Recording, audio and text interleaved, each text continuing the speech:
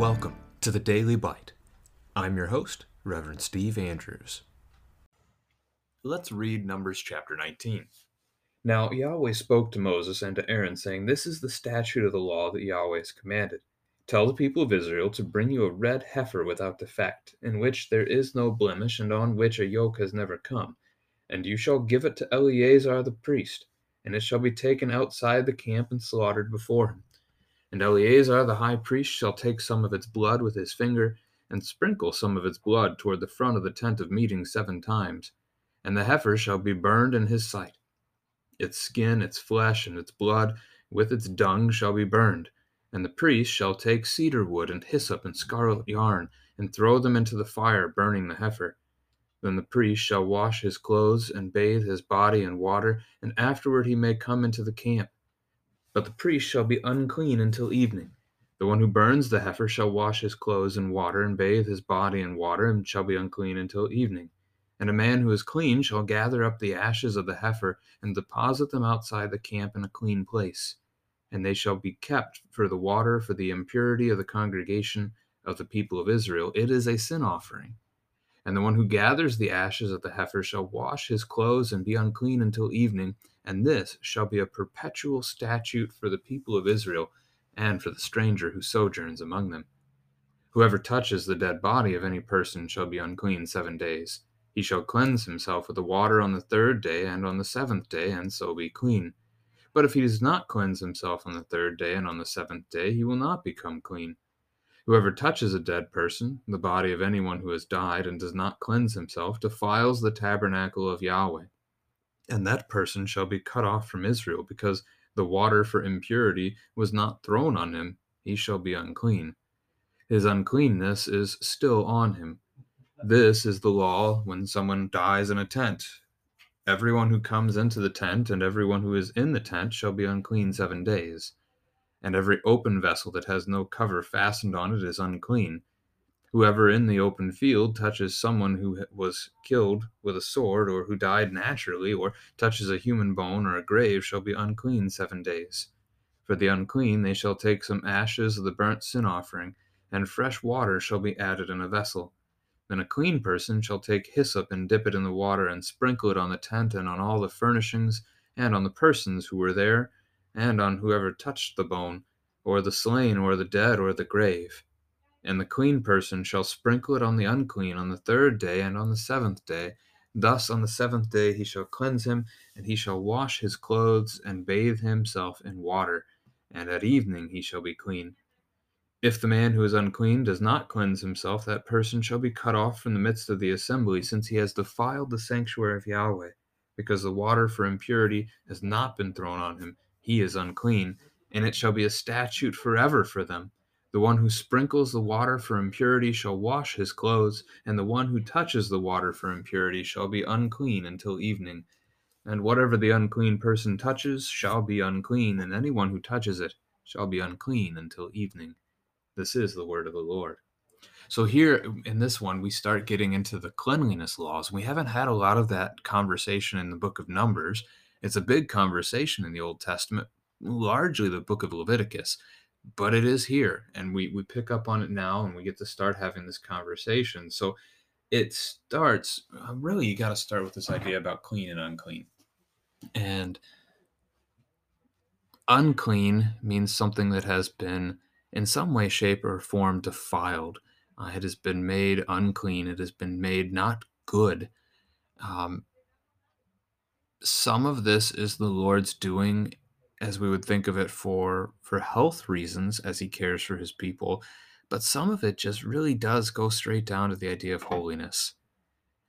So you think about being around a dead body, which we read in this chapter, and a dead person who just died, they may have been sick, and so the purpose of uncleanliness there could be for the health of the community. You could see something like that. But other things that happen, other things that make you unclean, it really just gets down to the brokenness of creation. For example, a woman, after she has a child, she's unclean for a duration of time, which comes into play when you think about Mary going to the temple for the purification on the 40th day and taking Jesus there with her, and they meet Simeon and Anna the prophetess. And so all that kind of thing plays into that.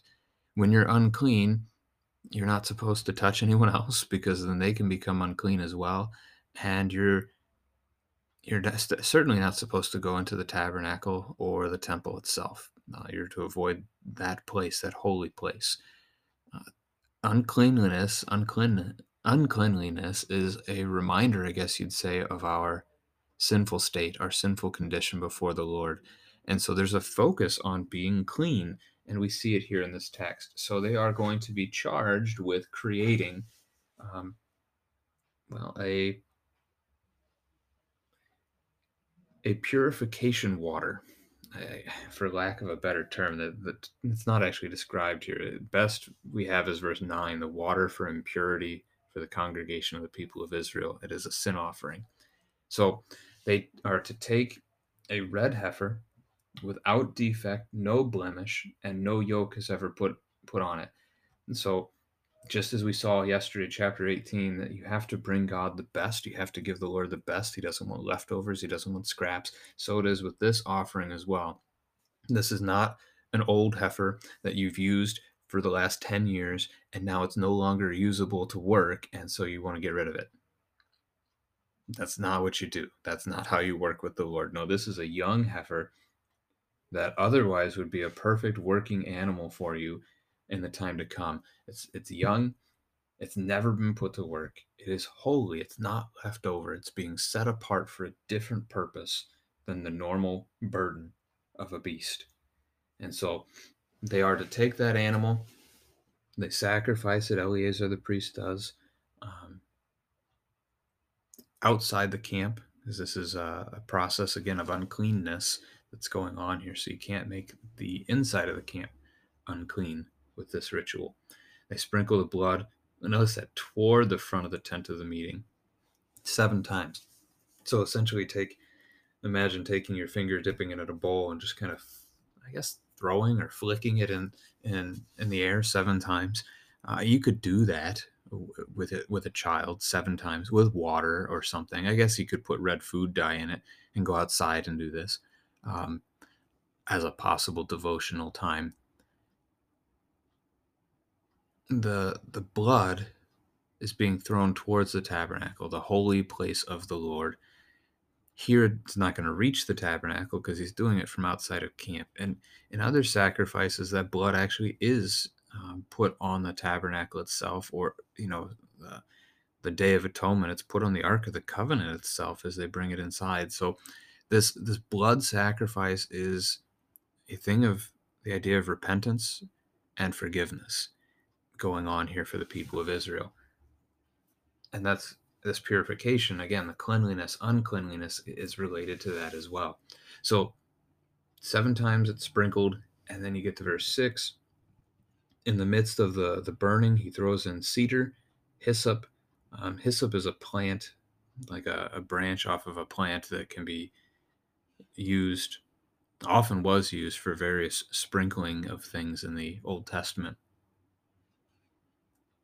Just it was good for that. It was shaped just right to be able to do that well. And then yarn, scarlet, the color of blood there. I don't know if there's more of a connection or meaning to that than that, but they put those things in there with the heifer, and it's burned into ash. The priest is then unclean. He has to bathe. He has to clean his clothes. He's unclean until evening, so he can't come back in until afterward. And then the one who gathers up the ashes and puts them in a clean place, now he's unclean, and he has to do the same thing as the priest did.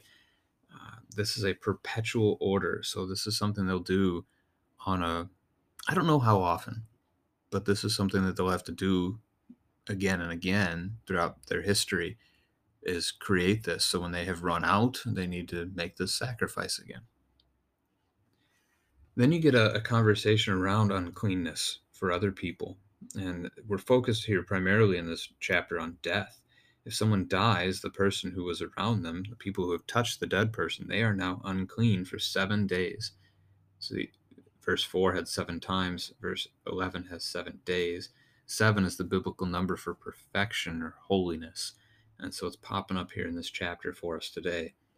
And they're going to take that water Notice it says the water. He's not cleansing himself with water. He's cleansing himself with the water. It's the water for impurity that we just saw created on the third day and the seventh day, so twice. And thus he is declared clean. If he doesn't do that, he has defiled God and he is cut off from Israel. So he's kicked out of the community. He's no longer one of the people in that nation. He has to go somewhere else. That's how seriously God takes this stuff. Similar, if someone dies in a tent, whoever comes into that tent, essentially that space is now unclean. Whoever comes inside is unclean, or whoever was there at the time it happened is unclean. Open vessels are unclean. You read more about that, I believe, in the book of Leviticus, where you actually see those things have to be broken or done away with in various ways. That's not here. Here, instead, we focus again on the sprinkling, on the cleansing. So they're taking the hyssop, they're dipping it in that water, and they're sprinkling it on the tent, its furnishings, and the people. Now, you could ask your kids here, in the church today, where do you see water sprinkled? Then there's a neat connection to baptism here, as baptism makes us clean. We come to baptism sinners, unclean, in need of our Savior, and in baptism, sprinkled water on our head. The Lord calls us his own. He welcomes us into his family. He washes us clean. The wondrous gift that is for us. So also third and seventh day, as we saw before, with the priest, with the dead body, those who had touched the dead body in verse 12. And he also, like the priest, has to wash his clothes, bathe his water to be clean again. Even the one who sprinkles, verse 21, is now unclean and has to wash himself as well and his clothing. So a lot of seriousness being placed into these things. This chapter is a good chance to reflect on God's holiness as his people.